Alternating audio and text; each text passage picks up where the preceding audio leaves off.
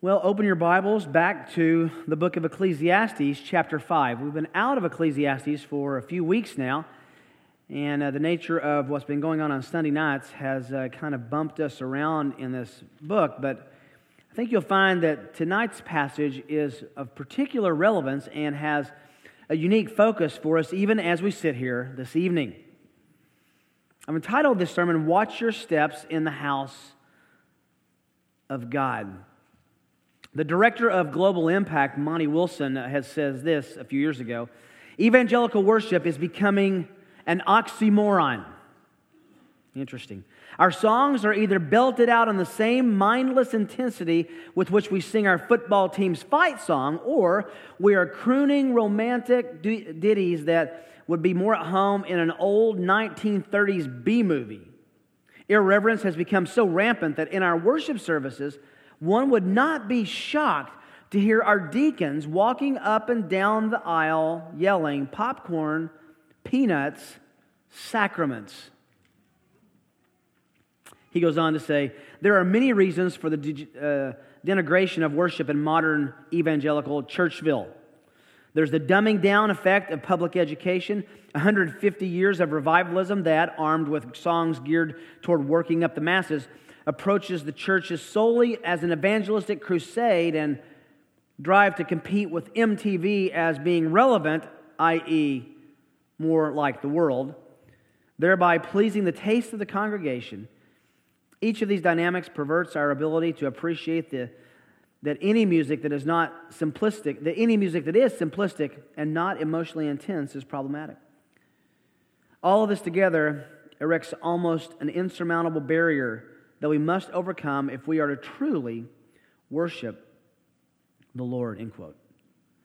I understand what he's saying.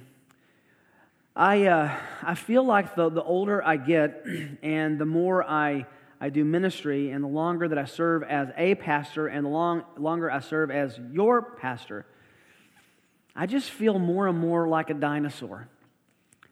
I feel like we do such simplistic things that we're not very attractive in terms of what the world might want to come in and be attracted to. And sometimes that's tough to kind of swallow. You want people to come in and say, what a God. Sometimes you want people to say, what a service. Certainly you want people to say, what a building, what a this, what a that. And there are elements of the excellence of God that I understand come along with that, but really you want them to say, what a God. What are we doing here? And why are we in this place? There has become such irreverence and casualness in most churches today that it's easy to forget that the omnipotent, divine, sovereign God is present and to be reckoned with when we come into His presence together. The problem is that the church has become a sort of cornucopia of stuff. It's become a place to get stuff, to see stuff, to watch stuff, even a place to do stuff, for our kids to have stuff and do stuff. Now, there may be a place for each of these categories, and certainly there is, but more than all that, it's a place to come and be with God and be with God's people. But the Bible, and particularly the book of Ecclesiastes, purports that it is primarily a place to meet with the divine sovereign who calls us together. A little background, we've been looking at Ecclesiastes. The first 4 chapters have been reflections on the vanity of life. Vanity of vanities, all is vanity. And that word hebel, the word vanity, means temporary, steam off a cup of coffee. It's there for a moment, then it's gone. It's not that this world doesn't offer satisfying offerings. It's that they don't last.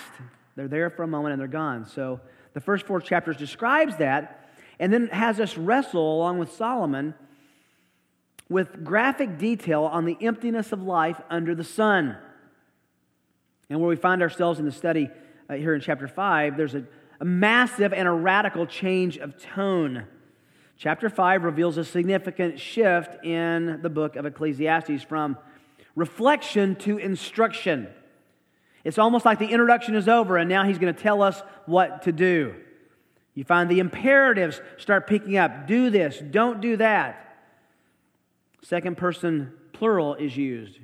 You, or as we say grammatically correct in the South, y'all. And the cause of this change is the subject matter that began in the middle of chapter 3, which is this: the world is irreparably broken. It doesn't take a genius to figure that out. All you need to do is watch the news or live a day in this world, and you will know that the world is broken. A good look at it is enough to cause anyone to ask why and what am I to do about that. But Solomon's reflection is even more intense because this broken world is ruled, interestingly enough, by a sovereign, good, gracious God who has not relinquished control, is still in sovereign control, even though Ephesians tells us that the prince of the power of the air does have sway over this planet. But God has not let His hands go from the handlebars of the universe. Chapter 3, verses 1 to 15, God says through Solomon, there's a time for everything in its place. We looked in detail at that.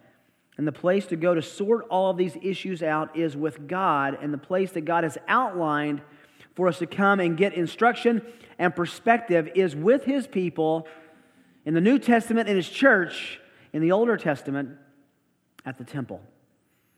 Let me read the first 7 verses of Ecclesiastes 5 with that as a background. Solomon says, "Guard your steps as you go to the house of God, and draw near to listen rather than to offer the sacrifice of fools, for they do not know that they're doing evil. Do not be hasty in word or impulsive in thought to bring up a matter in the presence of God. For God is in heaven and you are on the earth. Therefore, let your words be few. For the dream comes through much effort, and the voice of a fool through many words. When you make a vow to God, do not be late in paying it, for He takes no delight in fools. Pay what you vow. It is better that you should not vow than that you should vow and not pay. Do not let your speech cause you to sin, and do not say in the presence of the messenger of God that it was a mistake. Why should God be angry on account of your voice and destroy the work of your hands?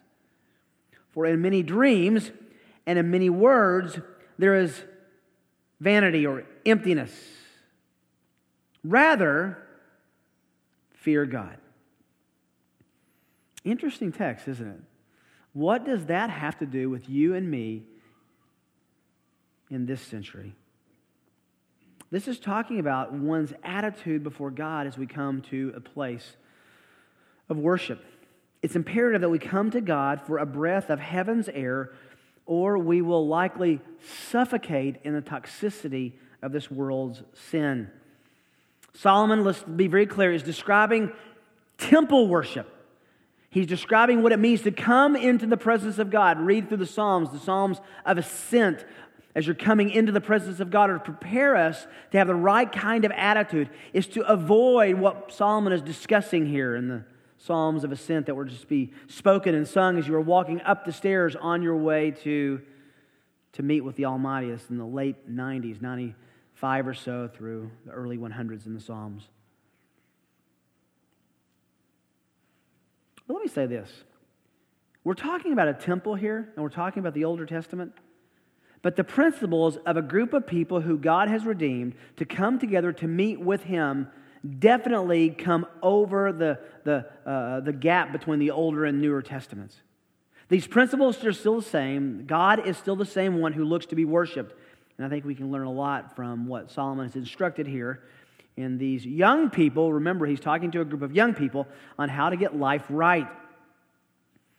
Now, the passage is echoed in the New Testament in so many places. 1 Corinthians 12 to 14, having order in the church services. Hebrews 10, where there's order and reverence in the house of God, the church. So in keeping with that, I think we can heed the same instructions that Solomon gives here in the 10th century BC. We can look at it this way. God has not changed addresses from the Old to the New Testament, but He has changed locks. The only key that opens the door for genuine worship this side of the cross is faith in Jesus. And after 4 chapters of telling us how broken the world is, Solomon is now going to tell us how to gain our perspective, how to get it right, where to go to get that perspective, to be with God and His people. For him, it was the temple, and for us, it's the church. Please don't misunderstand. I am not saying that the church is the modern temple. I'm not being covenantal in what I say that. What I'm saying is the principles that Solomon uses here are the same principles that we should apply in our own life. So, as we're going to look at this, I want to notice with you 5 critical instructions for meeting with God. 5 critical instructions for meeting with God. These were the same for Solomon, and those are certainly the same principles that you and I can apply. I want to encourage you, these are things that you can talk about with your family. These are things you can talk about and pray about on your way to church, in the car, at breakfast, things you can talk about in the afternoon, things you can talk about on Saturday night. This is Solomon pulling us in as an old wise man saying, I have made so many mistakes. Please learn from my mistakes so you don't have to make your own. We can listen from him and listen to his wisdom. So the first of these instructions is real simple. Prepare a cautious attitude. Be cautious. Prepare a cautious attitude. Look in the first part of verse 1. Guard your steps as you go to the house of God. First of all, we're talking about the house of God. Jesus himself called the temple God's house, my Father's house specifically. So we know it's talking about temple worship. He's saying, guard your steps. Watch out.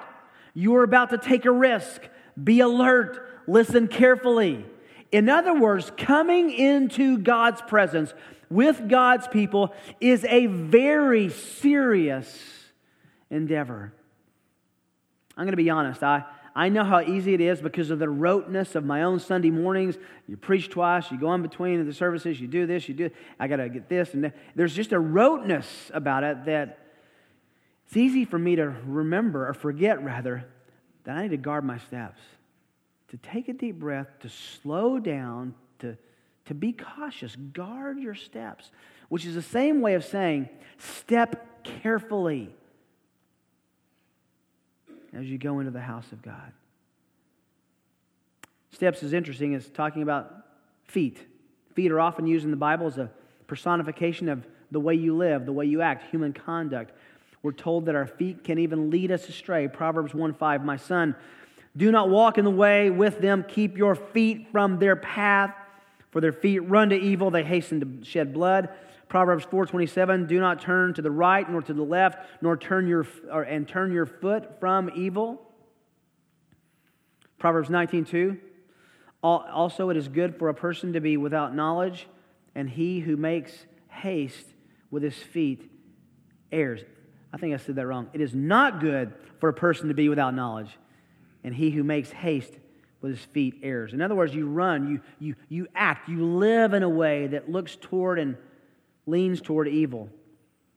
Your feet can actually lead you in the right direction. Your steps can. Job 23:11, my foot has held fast to God's path. I have kept his way and not turned aside.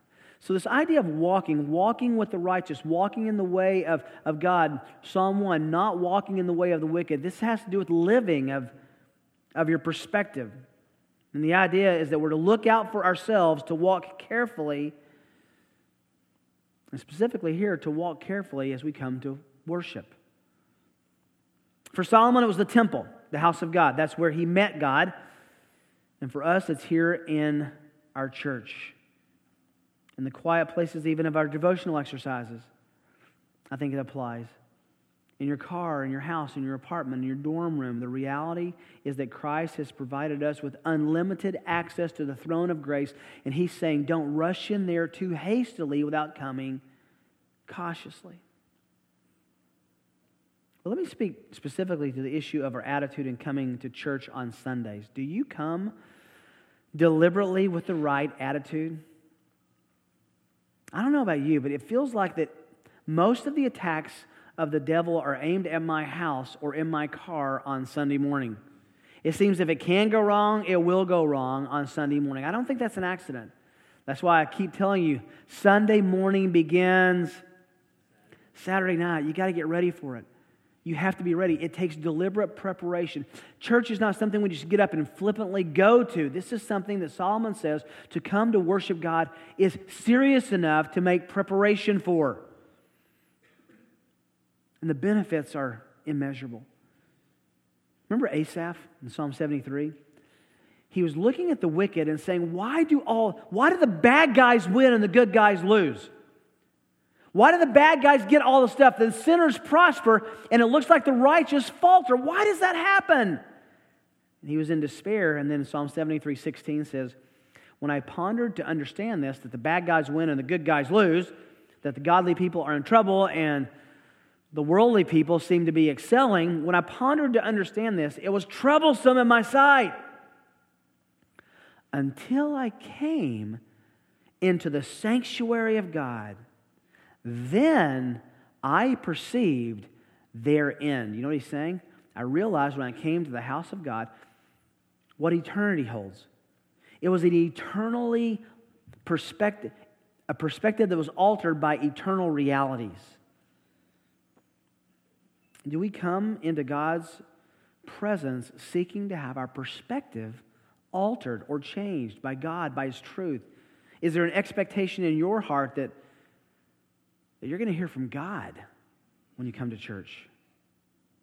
Are we flippant, carefree, not reflective?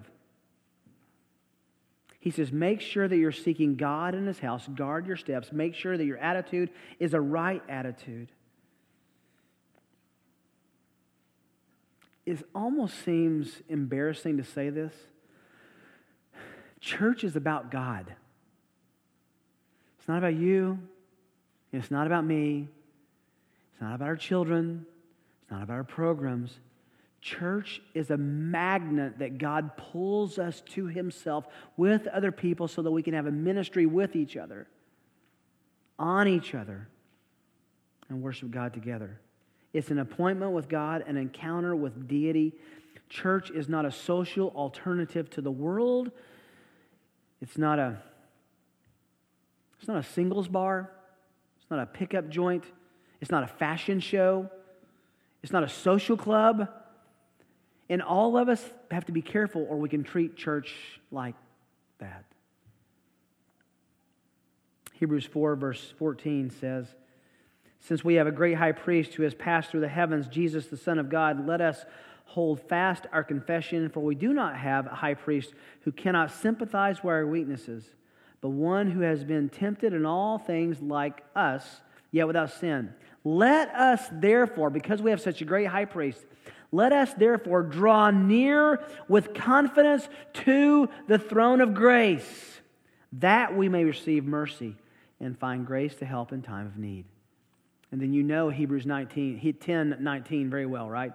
It's probably already rattling around in your mind as we're hearing Solomon speak. Hebrews 10:19.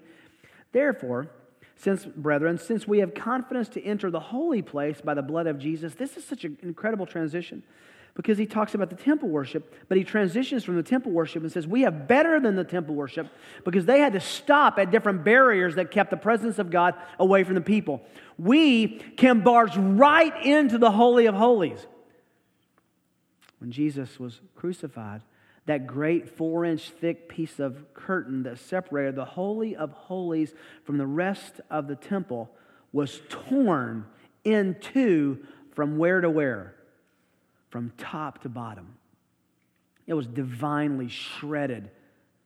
And you know what was put in this place? In fact, you can say that that tent that separated was torn down and turned into a welcome mat to come into His presence. That's what this talks about. Since we have confidence to enter the holy place by the blood of Jesus, by a new and living way which He inaugurated for us through His veil, that is His flesh, and since we have a great high priest over the house of God, let us draw near with a sincere heart in full assurance of faith, having our hearts sprinkled clean from an evil conscience and our bodies washed with pure water. Did you hear that? We come with a sincere heart. We're prepared. We're coming in true approach to worship. A sincere heart, a full assurance of faith. And our hearts are sprinkled clean from an evil conscience. We've dealt with our body to make it our slave. In other words, we've come exactly the way Trevor led us in the Lord's table now. We've come ready, not because we become perfect, but because we realize our imperfections and have applied the gospel to not only understand our forgiveness, but our motivation now to repent from those things. It's a prepared approach. He goes on, let us hold fast the confession of our hope without wavering, for he who promised is faithful, and let us consider how to stimulate one another to love and good deeds. You come to church as preachers, as leaders. Let us know how to stimulate one another in love and good deeds. You come as a minister of the gospel of mercy and grace in one another's lives to motivate each other. All of our time in the atrium out there, all of our time standing around in here is to be encouraging toward the Lord. It has a spiritual purpose. Then he says, not forsaking our own assembling together. And then there was a problem in the first century just like there is here in the time in which we live. Not forsaking our own assembling together. And then he says this, as is the habit of some, but encouraging one another, and all the more as you see the day drawing near. Be prepared. Come with a cautious attitude. Come with a deliberate and a prepared attitude. That's the first preparation to make. Number 2, open a listening ear. Open a listening ear. Look at the rest of verse 1. And draw near to listen, rather than to offer the sacrifice of fools, for they do not know they are doing evil. When you see a contrast here, the contrast in any passage, even when we're talking, the contrast typically informs what's being contrasted. Look at what's said here. Draw near to listen rather than to offer the sacrifice of fools. So whatever the sacrifice of fools is, there's a lot of debate about what it is, but I know this. Whatever it is, it's not listening, which means it's probably talking. He's going to come back to that in the next 2 verses. It's coming to speak and to be heard rather than to hear God. Now, listen, let me qualify that. If you're coming to teach a Sunday school class, please come to be heard. Please come to prepared. You should come to be heard, but we all ought to come to listen. That's why we're Mission Road. What's the next word? Bible Church. We believe that our whole lives are regulated by this book. That we come with each other to God's house, to church, to hear God, to listen to God. He's spoken. The preacher here in Ecclesiastes 5 tells us to come to listen for the word of God and to obey. It's not a novel thought. 1 Samuel 15:22, Samuel says, Has the Lord as much delight in burnt offerings and sacrifices as in obeying the voice of the Lord? Behold, to obey is better than sacrifice. In other words, to hear what God wants us to do and to do it is better than anything we would offer. Proverbs 15:8, the sacrifice of the wicked is an abomination to the Lord, but the prayer of the upright is his delight. Proverbs 21:27, the sacrifice of the wicked is an abomination. How much more when he brings it with evil intent? The point is simple. God wants quiet attention over loud religiosity.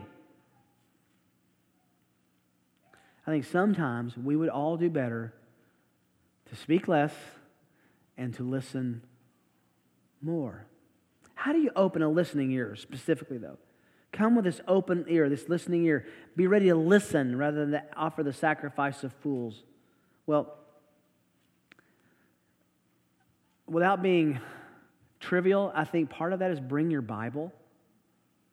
If this is where God's spoken, you should bring it. One of the things that I was so encouraged by, we had a guest here a few months ago, and I was so encouraged, maybe a bit of spiritual pride, but sitting here on the front row about where Aaron was, and afterwards he says, I was so encouraged by it, is when you said, take your Bibles and turn to Romans, whatever, said the sound of the pages turning in that building was deafening. That's so encouraging. Bring your Bible. If we're going to hear God's Word, there's a reason, by the way, that I don't put text of Scripture up on the screen. I want you to look at it in your own book, in your own Bible. We can make a real clear, cool PowerPoint where you would never have to bring your Bible. I remember we went to one mega church in Southern California, not Grace Community Church, by the way. I remember we went as a staff, Kim, and we walked into this big, massive church, and we were the only ones with a Bible. I've never felt awkward with a Bible in church except that morning. That was actually a Saturday night. It was a Saturday night service. And I'm like, well, I guess this is church. Well, I have this book. And the reason is every one of the scriptures were projected. So maybe I'm a dinosaur, but bring your own Bible. Look at it in your Bible. You know why? I want you to see it there and then to take it away with you and read it somewhere else. So you understand, I see it in my own Bible. We don't want to go back to the Middle Ages where the priest held sway over the people because they didn't have access to God's Word and could say that God said anything He wanted to say. I love the fact that whether it's me or whoever stands in this pulpit is held to a very high standard because you're looking at what I'm saying God said and saying, did God really say that? That's a high standard. Bring your Bible, take notes, review what you learn with someone who cares. Ask God every time you approach Him to speak to you through His Word. Do you pray regularly? God, speak to me through your Word. Don't offer the sacrifice of fools, which means to not listen and just to offer your own opinion, your own thoughts. They don't even know that what they're doing is evil. It's evil in God's sight. Open a listening ear. Number 3, secure a submissive bias or perspective. Secure in your own heart submission, a submissive perspective, a submissive disposition, a submissive bias. Verse 2. Do not be hasty in word or impulsive in thought. This fleshes out what it means to offer the sacrifice of a fool. Do not be hasty in word or impulsive in thought to bring up a matter in the presence of God. For God is in heaven and you are on the earth.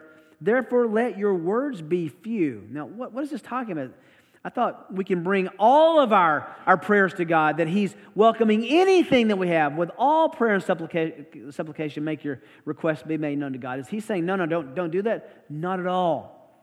There are 6 objections to God's sovereignty and that Solomon has dealt with in the preceding chapter. And these would be reason to barge in to the house of God and say, wait, God, I have a charge against you. Similar to what we were looking at in Romans 9 this morning. I have an issue with you. God, you need to answer to me on my life and in my world. You need to deal with me on my terms. And Solomon knows there would be a temptation to go to the house of God and give God a lecture on what's wrong with this world, His world, and encourage Him in whatever way we would to fix it and to register our complaint. And he says, yeah, but that's not a good idea. God's in heaven, you're on the earth. What does that mean? Psalm 115, but our God is in the heavens. He does whatever He pleases. The heavens are the heavens of the Lord, and the earth He has given to the sons of men. What does that mean? He is sovereign over all, and He's given us this world, a broken world, to live in. The verse does not question God's attribute of immanence, that He's up there and we're down here and He's not close. It's just showing that heaven's view of our broken world and sinful lives is perfect, and our view is not. That's why He just told us to be more inclined to listen than to talk. I think the supreme act of arrogance is the assumption that we are in a position of control when dealing with God. We're going to let God know what He should do. I have to be careful, honestly, when I pray, that I don't give the answer to my prayers and my requests. You ever do that? As we pray, we're kind of, unless you haven't thought about this, Lord, let me tell you how you might want to answer this prayer. I think that's exactly what He's talking about here. Be submissive. Listen. Then verse 3 is an interesting verse, and you got to be careful and not wrongly interpret it. He says, for the dream comes through much effort, and the voice of a fool through many words. Is this talking about, dreaming at night? No, because dreams at night come through no effort. No one does much effort. You don't have much control over your dreaming, at least I don't. Dreams here are a metaphor for simple desires, aspirations. We use it the same way today. We say sometimes, he has big dreams. It's the same idea. The big dreams, your ideas come through much effort. We plan our life out to the T, And he says, dream comes through much effort, and the voice of a fool through many words. In other words, we have life figured out, and we're going to tell God how He should execute our plans. Job 20, verse 8, He flies away like a dream, and they cannot find Him. Even like a vision of the night, He's chased away. This is talking about people who they start this, they start that, they start this, they start the other, and they never finish anything because it's just aspirations. Comes through much effort. You just kind of plan your life away without consulting God. By the way, down in verse 7, dreams will be said to be vanity or hebel, that steam off a cup of coffee as well. We'll come back to that in a moment. In biblical literature, the pleasures of the wicked are usually likened to a dream. These dreams probably refer to the deals that a fool tries to make with God. Now we're getting closer to an interpretation. It means to have these aspirations and these dreams where we come and we bargain with God to get what we want. You ever resort to bargaining with God? God, if you will, then I might. God, if you'll get me out of this, then I. God, if you... It's the if-then. If you will, then I will. That's not a wise way to pray. It's not a wise way to deal with God. If you'll just get me out of this, then I will do this or that. If you'll do this for me, if you'll give this to me. I remember being a young Christian, and I had my first job. My first job was at Taco Hut. I only worked there for a few weeks because Taco Hut went out of business when Taco Bell bought them out. And then I went and worked at McDonald's, which was across the street. But I remember going to this first interview, and this was a fast food, and I'm 16, and I wanted a job. I needed some money. I wanted to have a car and gas. Basically, when you're 16, you work to get money to have something to drive to work. That's kind of what you do when you're 16. Well, I remember distinctly, this is so bad. This was such bad theology. I had this interview, and I thought it went okay, and I went home and I prayed, and I remember being, this is what I did. I said, God, if you will give me this job, I promise you I will do more than tithe. I got the job. A few months later, I remember our pastor preaching on giving and realized that I had not fulfilled my end of the bargain. And I was still alive. I still had a job. I was prospering. I had made assistant manager or something like that. God was so gracious, but what kind of deal was that? We're going to learn in a minute about that kind of vow and how dangerous that is. That's exactly what he's talking about here, which is why he goes into this fourth issue in approaching God. Contemplate a careful commitment. Be careful when you commit things. Contemplate a careful commitment. When you make a vow to God, now I know what he's talking about. Listen, don't make these vows. When you make a vow to God, do not be late in paying it. For he takes no delight in fools. Pay what you vow. In the context here, these proverbial statements mean that a fool seeks to advance himself before God with great vows and great promises. Typically, if you will do this is making vows to God to get out of God what we want. It's making deals with God. Deuteronomy 23, verse 21, when you make a vow to the Lord your God, you shall not delay to pay it, for it would be sin to you, and the Lord your God will surely require it of you. However, if you refrain from vowing, it would not be sin in you. You shall be careful to perform what goes out from your lips, just as you have voluntarily vowed to the Lord your God what you have promised. And you know what he's saying? Same thing Solomon's saying. Verse 5, it's better that you should not vow than that you vow and not pay. Is that clear enough? It's better that you should not make a promise to God than that you make the promise and then don't fulfill your promise. Now, what are we talking about here? Can I give you some categories of vows? And I think these are vows that are taken before God, sometimes literally, and vows that we make that are taken before God spiritually. Wedding vows. We promised before God and witnesses to love our spouse for better, for worse, for richer, for poorer, in sickness and in health, to love and to cherish as long as we both shall live. You made a vow. How are you doing on that? I didn't ask if you still have a roommate who shares your last name. Have you promised, have you fulfilled the promise to love and cherish your spouse? This could easily turn into a marriage seminar, couldn't it? I made promises to Kim. Am I fulfilling them? The answer to that is sometimes better than other times, and sometimes worse than other times. Debt.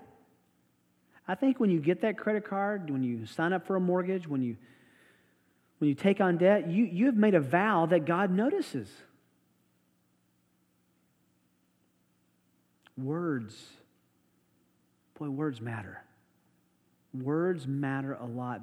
It's better to say nothing than to commit yourself to something that you don't fulfill. This does not mean that you should not make commitments to God. It does mean that these commitments better be thought through and followed through thoroughly. For example, Ananias and Sapphira in Acts 5 made a vow to sell land and give the proceeds to God. And they did give some of the proceeds to God, right? But they made a vow and they didn't keep it, and they were killed on the spot. I would beg you, don't attempt to bribe God with a vow. Don't make deals with God. Someone has said it this way: prayer is not a cosmic flea market. It's a good word. Don't haggle with God. If you'll do this, I'll do that.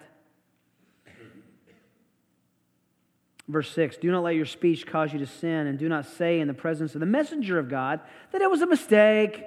Why should God be angry on account of your voice and destroy the work of your hands?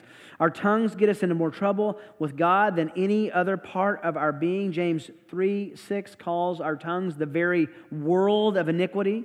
And the connection of verse 6 is that it's our mouths that give utterance to these rash commitments and vows that come out of our heart. What does it mean here to tell the messenger of God? Well, I take that as someone in spiritual leadership. That you didn't really mean what you committed to incur God's anger. In other words, get me out of this. I know I said this to God, but I didn't really mean it, so help me renegotiate a better term with God. I know what this is like as a pastor.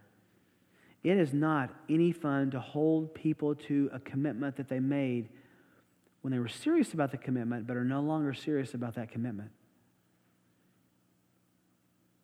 I've been almost hit asking one man I can remember sitting in my office who was so angry with me, he stood up and came across his desk with his pointed finger about to take me out. And he could have too. When I asked him about a commitment he had made to God and to me about an issue in his life of purity with a young lady, and when I asked him to come clean on how that was going, he was incensed. I think that's something with what's going on here. The messenger of God is just someone who represents God in your life, who indeed will give you pastoral oversight. This was not the high priest. He was inaccessible probably to most people who were coming in the temple. This was someone, a messenger of God. It's really indescript. Anyone who would represent God's authority in your life to hold us accountable to the vows and the commitments we make to God. Boy, don't forget Psalm 15:4. A man of integrity, a man who God accepts, swears to his own hurt and does not change. In other words, we're a man or a woman of our words. We're careful with our commitments. Let me just beg you, be careful with your commitments. Be careful when you're praying. God takes those seriously. And number 5, respond with a holy awe, holy fear. For in many aspirations or many dreams, and in many words, there is, here's our word again, vanity. It literally, havel. It's just emptiness. But there's an instead. Rather, or instead, here's the alternative. Fear God. Fear God. Our vows, our dreams, our aspirations are all empty if we don't fulfill the commitments to honor God in them. He gives the same conclusion. I won't take the time to read this. Actually, I will. Chapter 3, verse 14. We have to take it. I want you to see this. I know that everything God does will remain forever, and there's nothing to add to it. There's nothing to take from it, for God has so worked. He's so worked that men should fear Him. Is that clear? Look at chapter 7, verse 18. I love to hear pages of the Bible turn. It is good that you grasp one thing and also not let go of the other, for the one who fears God comes forth with both of them. We'll explain what that means when we get there. Just know that it's about having the fear of God as the anchor of your life. Chapter 8, verse 11. This is such an important principle because the sentence against an evil deed is not executed quickly. They're not judged on the spot. Therefore, the hearts of the sons of men among them are given fully to do evil. Although a sinner does evil 100 times and may lengthen his life, still I know it will be well for those who fear God, who fear Him openly. But it will not be well for the evil man, and he will not lengthen his days like a shadow, because he does not fear God. And then you know how the book ends in chapter 12, verse 13. The conclusion, when all has been heard, is this: fear God. Fear God and keep His commandments. Proverbs 1:7, you know it well. You probably have it memorized. The fear of the Lord is the beginning of knowledge. Fools despise wisdom and instruction. All of us need a good, healthy dose of the fear of the Lord. How do you become one who understands the fear of the Lord? I'm going to tell you, I've seen so much ink spilt and so many trees killed trying to understand what the fear of the Lord is, and it's not that complicated. You know what fearing God means? It means to be afraid of God. And you say, well, how can we? Well, He's our friend. Yeah, He is. But the fear doesn't go away because we understand that God is the ultimate threat in the universe. And though He's our friend, we still have a healthy reverence and fear for Him because we understand what He's capable of. He's not the man upstairs. He's not our buddy in the sky. He is someone we need to be reverential toward and respond in fear. The God who's presented in the Bible breathes this kind of fear. You will never, ever know the fear of God until you understand. You have to see this. Proverbs chapter 9. Please, would you make this maybe your family verse for the week, the month, the year? Proverbs 9:10. It's easy to remember. 9:10. The fear of the Lord is the beginning of wisdom. Okay, how do I get that? And the knowledge of the Holy One is understanding. There it is. People who don't understand what it means to fear God are just announcing they don't understand God. People who say, I can't figure out what it means to fear God, are people who are not pursuing the knowledge of God, because the knowledge of God will give you a healthy awe and understanding and reverence and a holy fear that is balanced by His friendship and His love and His grace and mercy. It's only found in the knowledge of the Holy. A.W. Tozer's book comes right out of that text. The knowledge of the Holy One. Do we fear God? If we don't, the problem is with our knowledge of God. So how do we come to church? How do we come to meet with God? Remember the story in Luke 18? Pharisee comes in. He's praying. He says, actually Luke 18 verse 11 says, the Pharisee stood and was praying thus to himself. Tells you everything you need to know right there. God, I thank you that I'm not like the other people, swindlers, unjust adulterers, even like this tax collector. I fast twice a week. I paid my tithes of all I get. But the tax collector, standing some distance away, was even unwilling to lift up his eyes to heaven, but was beating his chest and saying, oh God, be merciful to me, the sinner. And Jesus says, I tell you, this man went home justified and not the other. For everyone who exalts himself will be humbled, and he who humbles himself will be exalted. Solomon says, watch your step in the house of God. Be careful, be cautious, be deliberate. Let's make it simple. We live in a broken world with injustice, crime, war, abortion, euthanasia, genetic engineering. We're on the verge of cloning. We have divorce, war, a world that will someday build a coffin for you and me. Think about that. There will be a coffin built, an urn, however, built for you and for me. How can we survive? Well, just as there are blue skies above the storm, there's a God above this world. There's a perspective we get when we come together in God's truth, under God's word, with God's people, that gives us perspective. Asaph said, I was in despair until I came to the house of God, and then I understood. Then my perspective was altered. The current trend in evangelicalism is to change the church and to make it more palatable to the world. Let's make this church a harbor away from the world, an island in a rough sea. Solomon's counsel is just the opposite. Instead of changing the church to make the people feel more comfortable, it's the people who need to change to make God more honored.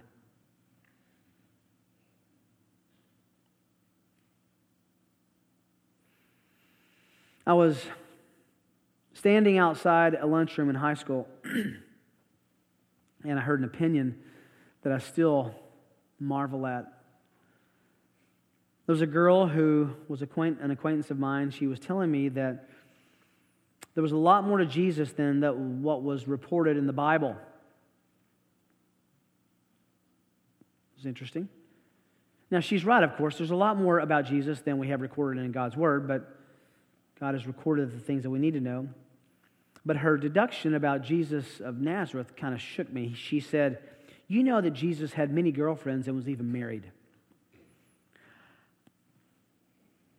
She could tell by my face I didn't believe her, so she explained, yeah, he probably married Mary Magdalene.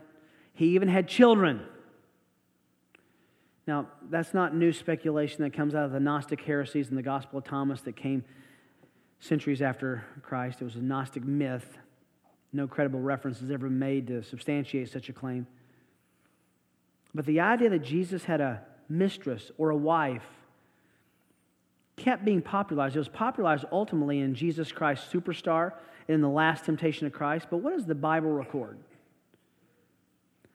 Does the Bible record that Jesus was married? Be careful how you answer, because it does. It absolutely does. Doesn't it, right?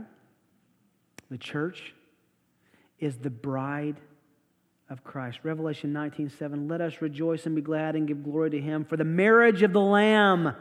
And His bride has come to make herself ready. Revelation 21:9, the one of the seven angels who had seven bowls and seven last plagues came and spoke to me, saying, come here, I will show you the bride, the wife of the Lamb, the wife of Jesus.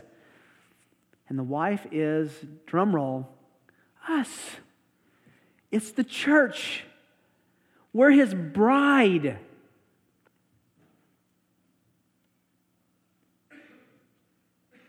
Are we coming to church to meet with our everlasting groom, who will bring us into such a relationship with Him in the future that it can only be described in terms like consummation and weddings. That's who we come to be with. He's our great Lord and Savior. Let's be ready when we come to meet with Him because we are His beloved. Father, now give us perspective on how to make adjustments that we need and to repent in a way that would bring you pleasure. Thank you for this church, for our church. So grateful. So grateful for this church. Full of people who love the Lord Jesus, who honor Him and encourage me all the more to love and good deeds. Make us more faithful. For your great glory and our good, we pray in Jesus' name. Amen.